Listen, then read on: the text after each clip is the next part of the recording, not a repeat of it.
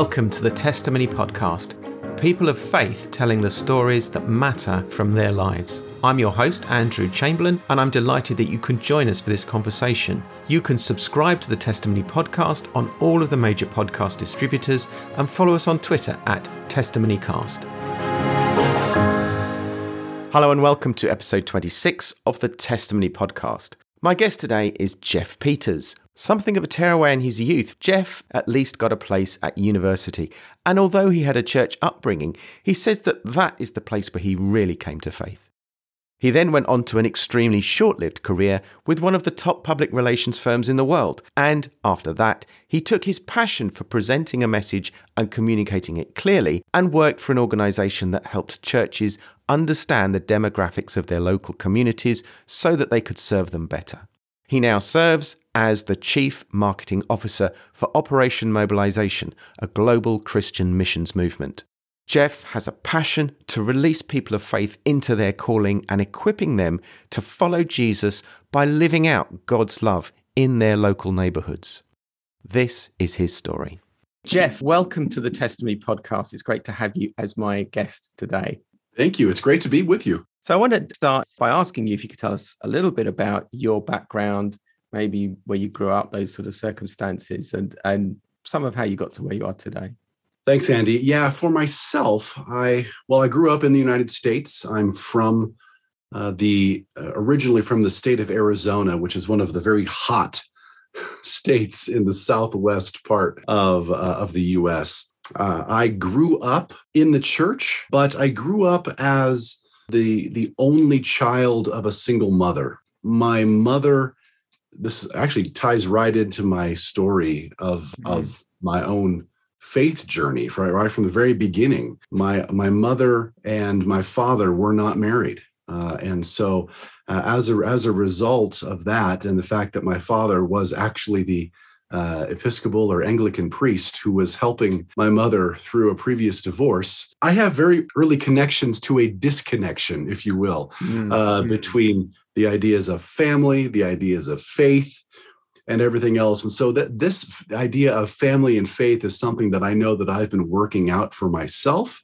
alongside, of course, my prayer life and my faith journey, really since the very beginning. When you grow up knowing that your father, who is not in the picture, is actually God's right-hand man as a priest, I think it does something to your spirit early on. And so my faith journey from the very beginning is a bit of a recovery from some false narrative, if you will, around the way God sees me and the way God wants to be involved or not involved in my life. Okay. So can you tell us a little bit about maybe your teenage years and did you go to college and first job you had, that kind of thing? Sure. For myself, I started, my teenage years were very, that's the best way to say this, chaotic. It's probably the best way. I was a handful, to say the least, for my mother. She and I struggled quite a bit. I was raised very much by U.S. standards, what would be considered deep poverty. We were on government assistance for quite a bit. We were on the verge of homelessness quite a bit. And by the time I entered my year 10 in school, I had already moved schools 13 times. Wow. So it was a very chaotic upbringing, a massively chaotic upbringing. Yeah. And that ultimately, I think, is part of what was my catalyst for moving out and getting onto university and making my own way, so to speak. And so I was able to get myself accepted into a university, and through the grace of God, managed to leave university with a communications degree.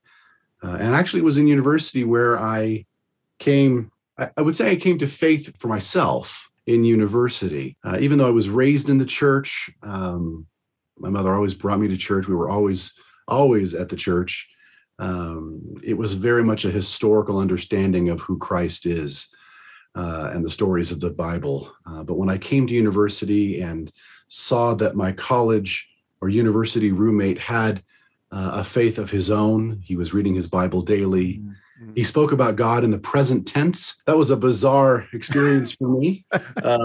It really made me reflect on who is this living, loving, present God, and what does he have to say for me?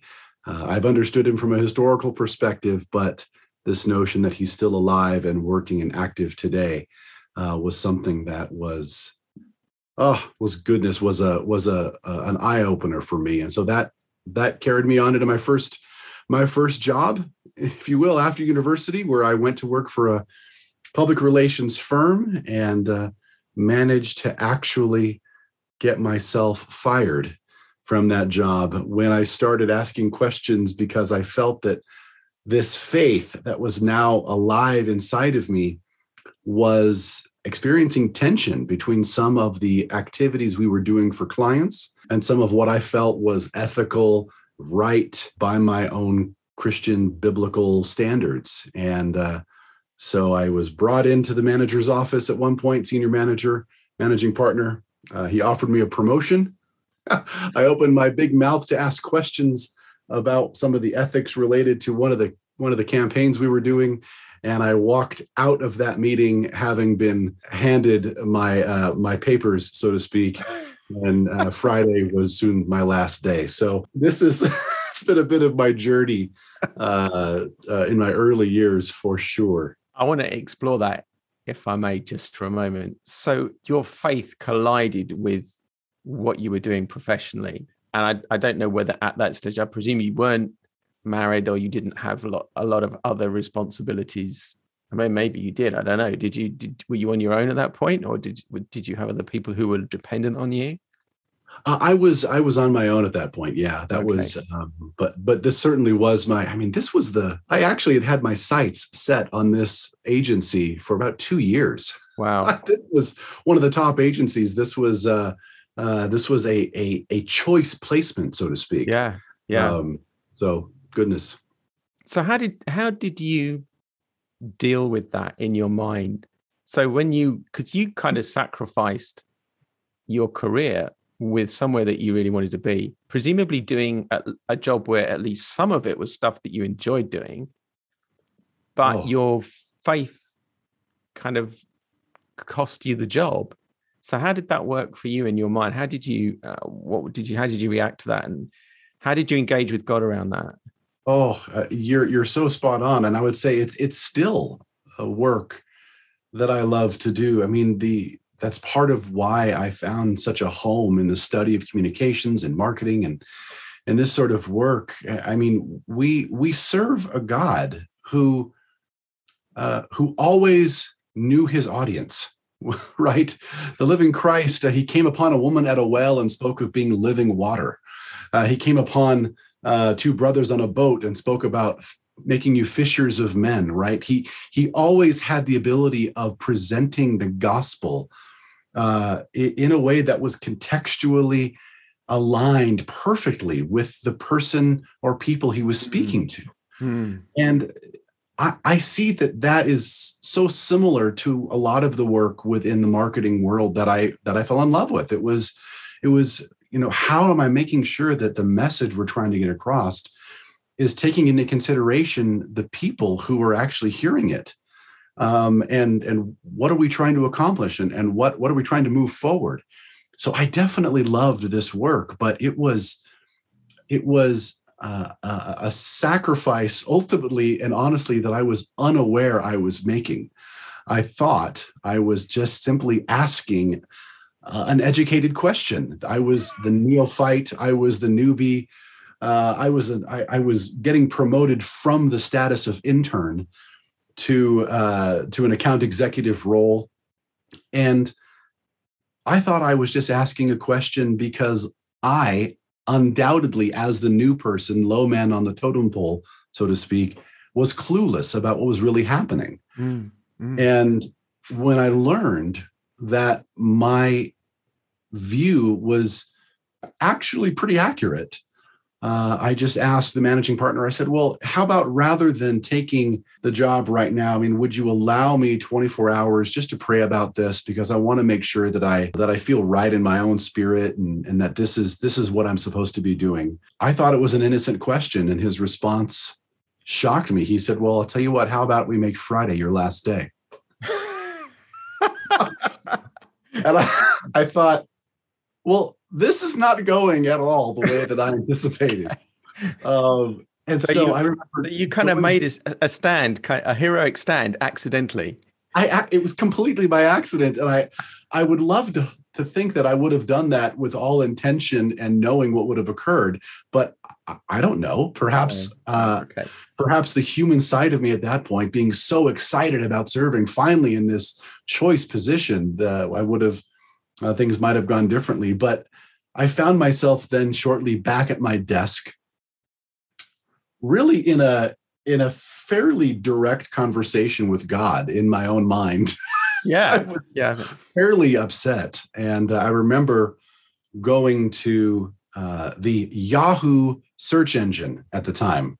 This is before it was back in the day, primarily when Yahoo was the big search engine, right? And I remember typing in religious communications or Christian communications, because I thought, well, if it's my faith that got me into this problem for opening my big mouth, maybe I should find a role where my faith and my vocation are a little more aligned, or have the opportunity to live it out. And that ultimately started me on a very different trajectory to where I am today. But that, it was an unintentional heroic stance is a great way of saying it. Did you then move to something which aligned your love of marketing and communications with your faith more closely, let's say? I really did. I came across a ministry. It was not a nonprofit, but a ministry, a business that had been founded by three men, two of whom were pastors, and their entire goal was to help churches and denominations in the United States better understand the demographics of who is living around your building. What are they like? What are their needs? What are their passions? What are their hurts? So that you can build programs and strategy to actually serve them well and to reach them well. And it was a sudden discovery for me that with my PR background and marketing background and trying to understand the audience, that I actually was walking into rooms with ministers and pastors and priests, and in some cases bishops, and learning that this was not a skill that was taught in seminary. All of the things that they had gone through in seminary that was telling them to reach out and spread the word of God, love their neighbor, love our neighbor as ourselves, know who our neighbor is. This was how to do it was not taught in seminary. And so suddenly it was a bit of, you hear a lot today about imposter syndrome. And I definitely felt a bit of imposter syndrome. Here am I, this early 20s young man. How in the world am I walking into rooms full of these leaders? And I actually have something to bring to the table. It was a truly amazing and very redemptive experience, honestly, to see how God wanted to use me in that time. So if we now kind of fast forward to what you're doing now, can you tell us a little bit about your job now? Yes. So I serve right now as part of the international leadership team for Operation Mobilisation, or OM, if you like. Our primary work around the world is equipping Jesus followers to live out God's love right there in their own neighborhoods, and hopefully in places around the world where churches and Christians are few and far between. So we work with existing Jesus followers, disciples, to help them, like all of us, take the skills, the passions, the giftings that God has put in you and use those for his purposes of sharing his love with your life through word and deed in places of the world and with people of the world who really need to know how much God loves them. So that's OM. That's what we do. My role is very much aligned with the things that I've been mentioning right now. It's around the communication side.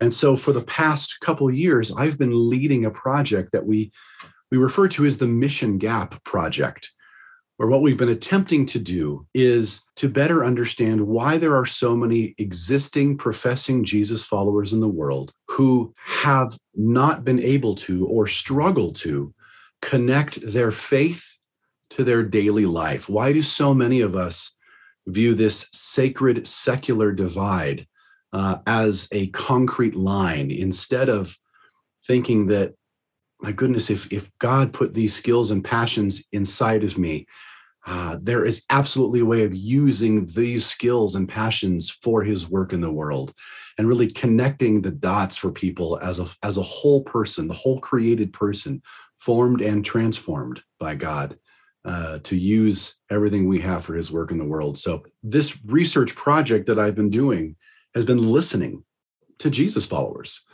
to learn what are the fears and what are the knowledge gaps that hold us back from ultimately stepping into the life that we were created for. And that's been a beautiful journey. We've learned ultimately 3 common fears that are present inside the minds of Jesus followers around the world that keep us from stepping into God's work with our full lives, and 3 knowledge barriers, if you will, that make it difficult to even sometimes consider that we as existing Jesus followers have a role to play.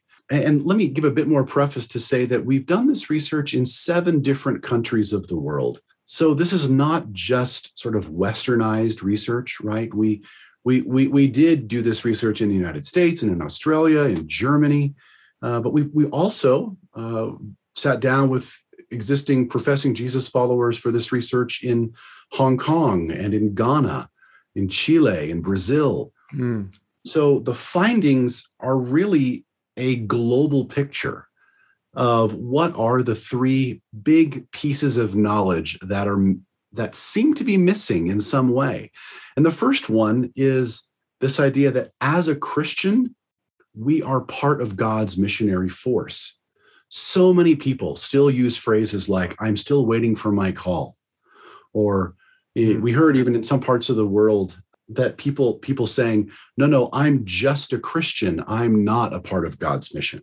Being a part of God's mission is set apart for those special people that have a full-time pastors, full-time missionaries, these people with these full-time, they've given everything else up. That's, these are the people that are involved in that. Wow. I'm just a Christian. Yeah. So that's one knowledge barrier. The second is this idea that as a Jesus follower, it is a full-time, every part of the world lifestyle, as opposed to what we can sometimes wrap ourselves around, which is this idea that as if short-term missionary is actually a thing. It's not a thing. When you said you were in with God's mission in the world, that's not a short-term opportunity. It's not a part-time thing. You're not just a Christian on Sundays, right? This is a new lifestyle that you've stepped into. And when you said yes to following Christ, you're following the call he gave to all who follow him, that he relayed to his disciples in the upper room, right? The evening of his resurrection, when he said, go and make disciples. This is what we've opted into. We've already made that choice. Yet so many of us feel like we're still sitting on the sidelines waiting for some sort of special extra call. And to help people reframe the idea of calling not as an if, but as a how. It's not if you've been called, it's how you've been called. And so how do we take the skills, the passions, the giftings that God has put in you and use those for his work? And so the idea that the Christian life is all of life is the second knowledge barrier. And the third is really anything related to what might be categorized as the least reached or the unreached, or those parts of the world where the gospel still has yet to take root. Those parts of the world where churches and Jesus followers are few and far between. By most estimates, there are somewhere in the neighborhood of 3 billion, with a B, people living today who live in places without Christian neighbors or without any local church, right? There's no active body of Christ in that community that where they're going to see a living example of what is a Christian lifestyle all about. And so Christ says to the ends of the earth, but we collectively as a church don't seem to know a lot about that ends of the earth topic when it comes to where are those places in the world where the gospel still desperately needs to take root. Yes, in our own neighborhoods. Yes, in our own relationships right in our own backyard, but also being aware of the fact that God's heart is breaking for people around the world who don't yet know who he is, even beyond our own neighborhoods, right? So those are the 3 knowledge barriers. The 3 fear barriers are actually much more simple and much more easy to understand. People were, number one, the top fear globally was a fear of sacrifice. What am I going to have to give up to step into this lifestyle?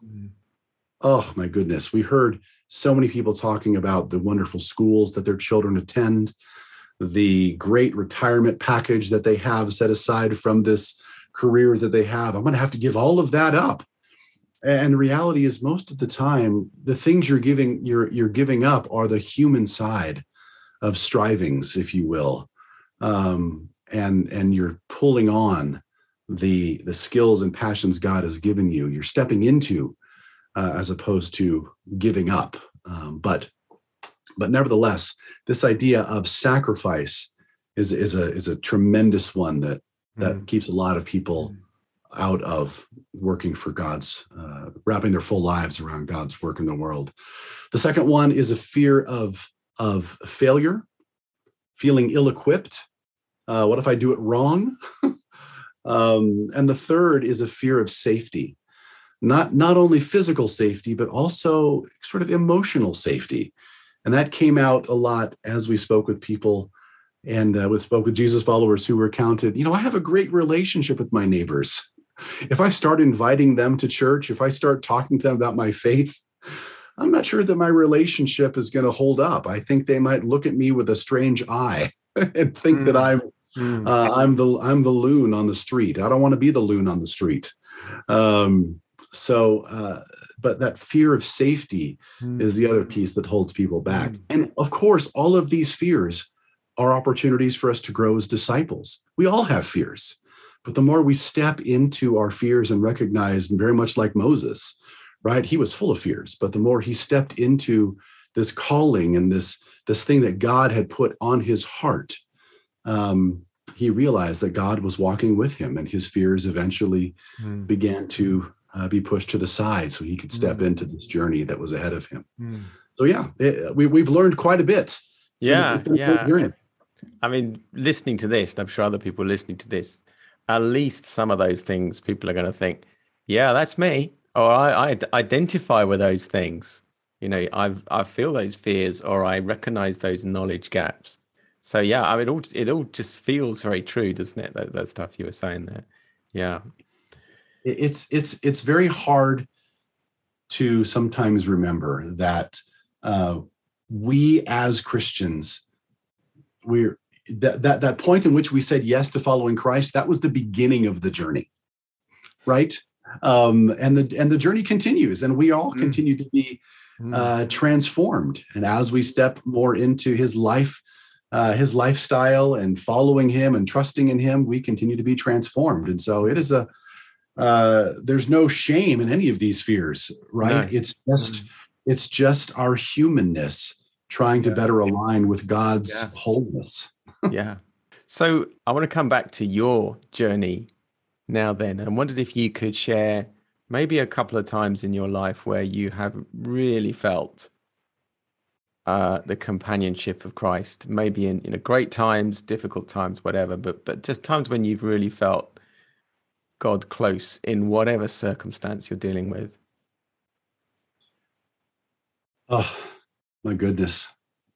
It's interesting I think when you look back on your life, I always view sometimes looking at my own life in the rearview mirror, so to speak, as a bit of a chess game with God. I make one move, but I'm that neophyte chess player that can only see one move ahead, and I'm playing against the master who has the ability to see, every possible move on the board and can he's already thinking 12 moves ahead, and I move one little piece, and his counter is always something far more beautiful and strategic. And so I can say, I can go back to that very first story that I shared of losing that first dream job, only to find myself working very directly in ministry alongside these churches, and feeling whole, because suddenly my passions, my skills and what I was doing, everything was aligning. I'll never forget that feeling of peace, that it was like, this is what God had in mind. This is where he wanted me to go, and recognizing that, yes, this was the right decision. Now, I think, like so many of us, I've also made the wrong call several times in life. We go full on, full steam ahead, so to speak, straight into a brick wall, and then learn, okay, God, that was the wrong direction. I clearly am not hearing you correctly. But that moment early on was one of those moments that I hold on to, because I remember what it felt like to be doing the things that God, to turn that corner and feel like I was now definitely doing the things that God wanted me to do. It's a bit like, I don't know if you've had this experience, but I always, when I'm feeling under the weather, when I'm feeling ill, I always attempt to remember what it feels like to be well, as if I can will myself back to a better state of mind. But I can never wrap my mind around it. I can never fully just suddenly will myself to being well. There's a sickness, and it's got to take time. I've got to get over it. And that's similar. When I've made the wrong choice, when I've gone down, what was it like to hear God's voice? That's right. And so having those times in my life when I know that I've heard God's voice and I've done the thing and I feel like it's aligned well, those are things that I definitely hold on to. But that early one, that was absolutely probably the first and one of the largest sort of aha moments for me in my own faith journey, of just really feeling like God's got this. It's going to be okay. And he did. It was an incredible time. Have you got another one you could share with us? Sure. You probably got lots of them. I really do. I think there was a very dark time in my life. Actually, ironically enough, I was in the UK. I was in Bristol. Okay. I was there for some work, meeting in a conference, and I had just gone through a very difficult time with sort of a personal relationship that I had gotten to I had found myself just being so angry with God, because this relationship, I thought this is going to be it. This is that person that I'm going to spend my life with. This is going to be, everything's going to be aligning. And then everything, it seemed like from one day to the next, a corner was turning and it was not going the way that I thought. And I can remember being in Bristol, taking a walk along the seaside. And I was actually yelling out loud at God I don't know if you've ever had those moments. People must have thought I was mad. It was nighttime. There wasn't very many people. It was under the lights that were lighting the path, and I was just walking up and down, and I was just yelling because I felt like that was the only. I couldn't hold it in anymore. I was so angry. I was so upset. And I feel like there was a point in which I just tangibly heard from God. Oh, okay, are you done? Because I've got this. You've had your moment. Is it all out of your system now? Because now you need to let me go to work. And the beautiful thing about that is during that yelling, some of the things that I was yelling was about me being done with relationships. I just wanted to do, just put me to work, God. I just want to focus on just that. And God had other things in mind. Shortly after, I met the woman who would be my wife, and we met in the most bizarre way. Here I am, an American. She is from Chile originally.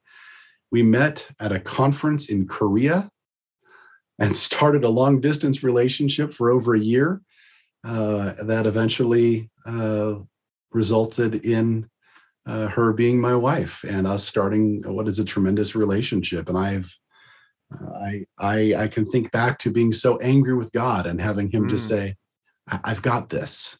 I've got this. But that was definitely one of those moments when I just felt at my lowest, and all I could do was yell and cry and wail. And yet God was in that, and God took me from that to what he had in store. So one of the things that I do personally think is quite important for people of faith, and actually people who I talk to for this podcast, a number of them say something similar to what you've just said, in their own context and in their own way, but they've got a similar story. And I wondered if you could just share what you think you've learned about how we can shout at God and how that works and how he then deals with us. So because there's some precedent as well in scripture for this, I think. But from your perspective, what is it?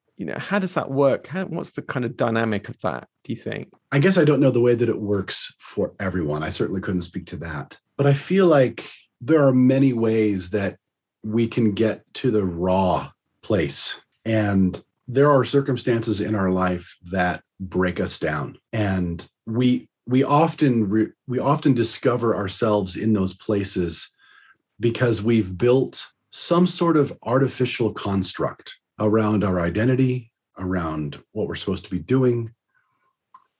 And yet we serve a God that is always on the move, and he is always, his end goal is likely never what we have built up as a construct for our own personal end goal. And so when things happen and we discover that our life is breaking through one of the barriers that we set up for ourselves, whether that be job loss, relationship loss, some other catastrophe happening that breaks apart the world that we have formed for ourselves as being, this is my perfect world, this is the way things are supposed to be. I think that's the moment when we have to look back to God, and he uses those moments to remind us that we have built up our own fake reality that in many ways, and that we have to be putting our trust in him daily. We've perhaps put our trust in something else that we were not supposed to be putting our trust in, but he uses those moments to say, hey, I'm always here. And I've got you, and it's okay. And we'll get through this. I served for some time as a music director at a church. Okay. Many years ago. And on one occasion, there was a woman, her name is Miss Addie. She was a Southern woman from the deep South of the United States. She sort of spoke with this Southern U.S. accent. She was a very matter-of-fact woman. She just told it like it is. I don't know if that was always how she was or if she had gotten to that point after 85 years of life. But she showed up at the choir rehearsal one day with a clipboard in hand and said, folks, the local homeless shelter needs volunteers to serve meals. And it sounds like they're really low on volunteers. So I have a clipboard here. I know most of us are retired. So we have time on our hands. I figured this is what we can do. And she just handed out the clipboard as a very matter-of-fact thing. It went from the first person to the next to the next. It got to the third person, and Miss Addie stood back up again, and she goes, "Excuse me, have we all forgotten how to write our names?" And you can sort of hear this deep silence of the moment. And the woman who had the clipboard at the time, she said, "Oh, Miss Addie, we really appreciate your passion about this. We know this is the type of thing you get involved with, but me and my husband, as you said, we're retired, and this just isn't the kind of thing we do anymore." And Miss Addie looked at her and without skipping a beat, she just said, "Oh, I can understand being retired. Absolutely. But I figure since I'm still on this earth, it must be for God's purposes." So she said, and then she said something I'll never forget. She said, "If God thought I was done, I'm sure that I'd be done." He has that power. But since I'm here, it must be for his purposes. And so I go back to that in those moments of feeling like everything's fallen apart, right? I go, well, I'm still here. And God created me on purpose with intentionality. I know that. Scripture tells me that. So I must still be here for his purposes and for his. So whatever has fallen apart around me, I need to hold back tightly to this idea of here's this 85-year-old woman who says, well, if God thought I was done, then I'm sure I'd be done. It's always been a great reminder for me. And I guess the obvious extension to that is if you're not done, then you've still got something to do. If That's you're exactly still around, right. Then, however grumpy you are, or however upset you are, actually, you could kind of get through that somehow. And actually, God's got stuff for you to do still. Exactly. That's exactly right. Oh, she sounds like a formidable woman, Miss Addie. Oh, my goodness, she was. She absolutely was. Had a lot of fun. Okay, so let's talk about this book that you've just written, Geoff, or maybe you wrote it back, but it's just been published, certainly, The Family Business. I wondered if you could tell us a little bit about the book and perhaps something you were alluding to earlier, how there might be some parallels between that story and your own life. Yeah, for myself, the book itself is called, as you said, The Family Business, a parable about stepping into the life you were made for. And it follows the journey of an older man named Jesse. He is the father of 5 adult children, and he's getting up in age. And so he calls his children back to the family home for a holiday meal and just extends an invitation. He says, look, as you all know, we have a family business. It's a neighborhood hardware store that has got some franchise locations around. And as your father, I would like to ask you to bring everything you have, all of the skills you've developed, all the passions you have, all the education, and I would love for you to bring that and put it back to work for the family business. And the story then continues from the point of that invitation to peeking into the lives of each of these 5 children as each of them wrestle with the invitation that they've been given to step into their father's business, to step into the family business. And it's very much written as a parallel of each of us and our struggles to step into God's family business with our full lives. It parallels directly a lot of the research that I mentioned earlier of the fears and the knowledge gaps that keep people, existing, professing Jesus followers, from taking that step and saying, yes, I'm all in. I'm going to always look for ways of being a part of God's family business. And so you read the different characters, you read through the different characters' stories, and hopefully readers will see themselves in one or more. I know I see myself in a little bit in all of the 5 children. I guess that's to be expected as the author, but the reality is there is no one perfect fit. There isn't one character that is exactly me. And I'm guessing there won't be one character that is exactly everyone else. Maybe there will be, who knows? But for me, writing this book was an amazing process because Jesse, as you might imagine in the parable, even though it's a short story, so to speak, it's a short read, probably the biggest hurdle I had in writing this book was positioning Jesse as someone who people can look to as they read the story and say, yep, that's the nature of God. The way that I see Jesse responding, that's the way that God responds to his children. And being someone who grew up without a father, it was one of the first times, I think, in my life when I connected the dots that genuinely the father in my life has been God. And that's not, I don't have an earthly father that I'm comparing Jesse to. The only reference point I have is who I know God to be through scriptures. So it was a very sort of deep awakening for me at the time. Wow. Yeah, I can well imagine that required some careful thought and reflection and prayer almost just to kind of get that bit right. The father character in it. It's very intimidating.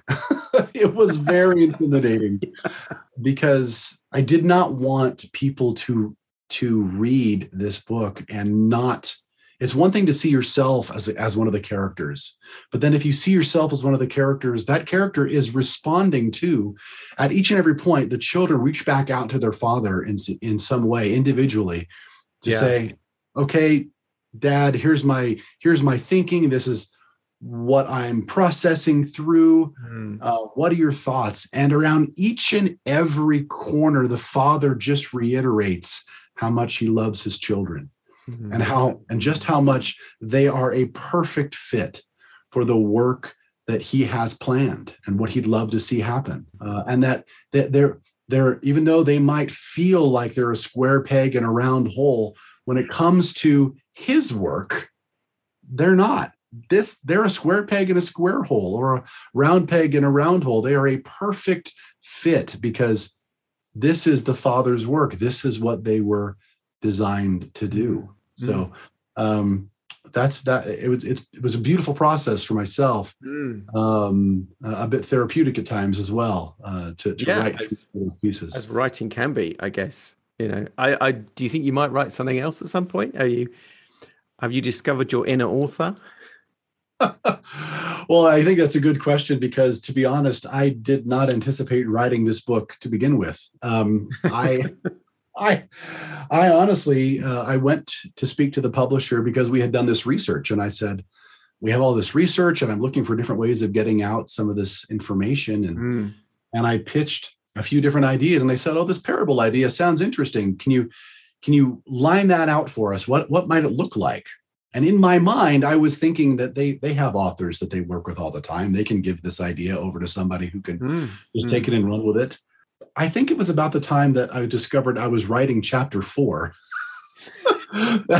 that suddenly I realized, oh, they're looking to me to write this thing. Here I am, the guy in marketing and whatever else. I'm the behind the scenes writer always. I'm not the front person. So it definitely awakened something. And I do have certainly other ideas and other things. Okay. One of the things that comes to mind for me as well as there's so much of this idea of the family business that I think, even though the book is taken from the character perspective as individuals, as you and I, as followers of God, and for his family business, there's another perspective, if you turn the tables on the story, to think through this as an employer. If I am a Christian do I truly treat my employees not as if they're working for me, but as if they're working for God, and that we're trying to steward the skills and experiences and passions of my team members so that they are living into the thing that God has created them to do.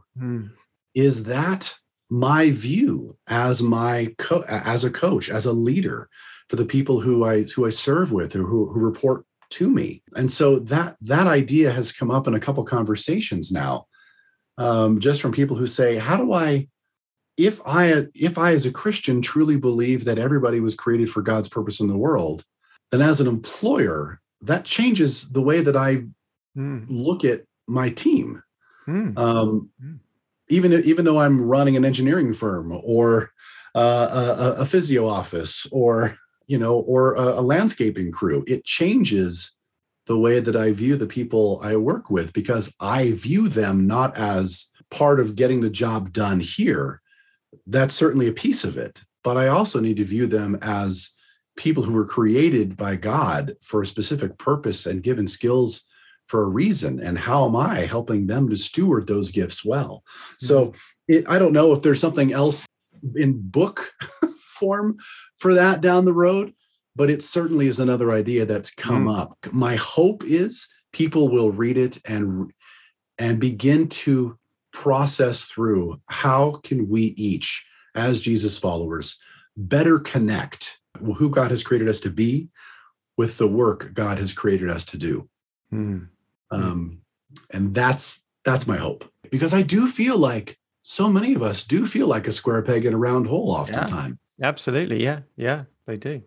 And we don't need to feel that way. So frequently, it's because we still, for various reasons, are trying to separate out. We're trying to, even though we don't intend to, we live our lives as if we have a sacred life and a secular life. And that's just not real. God is in everything. God has provided everything. God is and therefore everything, this is a holistic life in that way. Both of those pieces are connected, but we so frequently live our lives as if they are not. And I think that's the deep conversation that I'm hoping everybody has when they read the book. So with the family business then, Geoff, if people want to find out where that is, if people want to find resources connected to it, what's available, and where should they go to get that? The book itself, The Family Business, can be found really wherever you get your books. There's the printed copy, there's an ebook, and there's an audio version as well. If people are interested, you can, of course, get that wherever you normally get books, as I mentioned, but I'd love to direct people to the OM website, om.org. We have a book section. So if you go to om.org, you'll find resources and books, and there's a bookstore right there. And the reason we love to direct people to that is because at the end of the day, 100% of the proceeds from this book actually go to OM. This is an OM project. This is something that we created, that I kind of did on behalf of the ministry, because it's really trying to emphasize the work that we're doing. And so when you buy the book directly from OM, it's just a better connection that way. So om.org to find the book if you like. There's also available, there's a website for the book itself, thefamilybusinessparable.com, and you can get deeper dive videos. There's free video content there as well. There's study guides for small groups to help kind of ask deep questions and facilitate conversation. So if you're interested in doing something like this for a small group, all of those resources are available for free at thefamilybusinessparable.com. Okay, so but if people want to buy it via the OM website. So om.org is a great opportunity. Yeah. Yeah. Okay, great. Geoff, thank you so much for joining me. It's been great to talk to you. Listen to the accidental things you've done in life and stuff like that. It's great. I guess our happy accidents are always things that God uses, or are accidental to us, but God seems to have this bigger plan. So Andy, thank you so much. It's been great to be with you and to share with you today. I appreciate the ministry you have in this podcast, and I just hope that it blesses so many people. Thank you. Thank you for listening to the Testimony Podcast. You can subscribe to the show on all of the major podcast distributors, and also follow us on Twitter @TestimonyCast.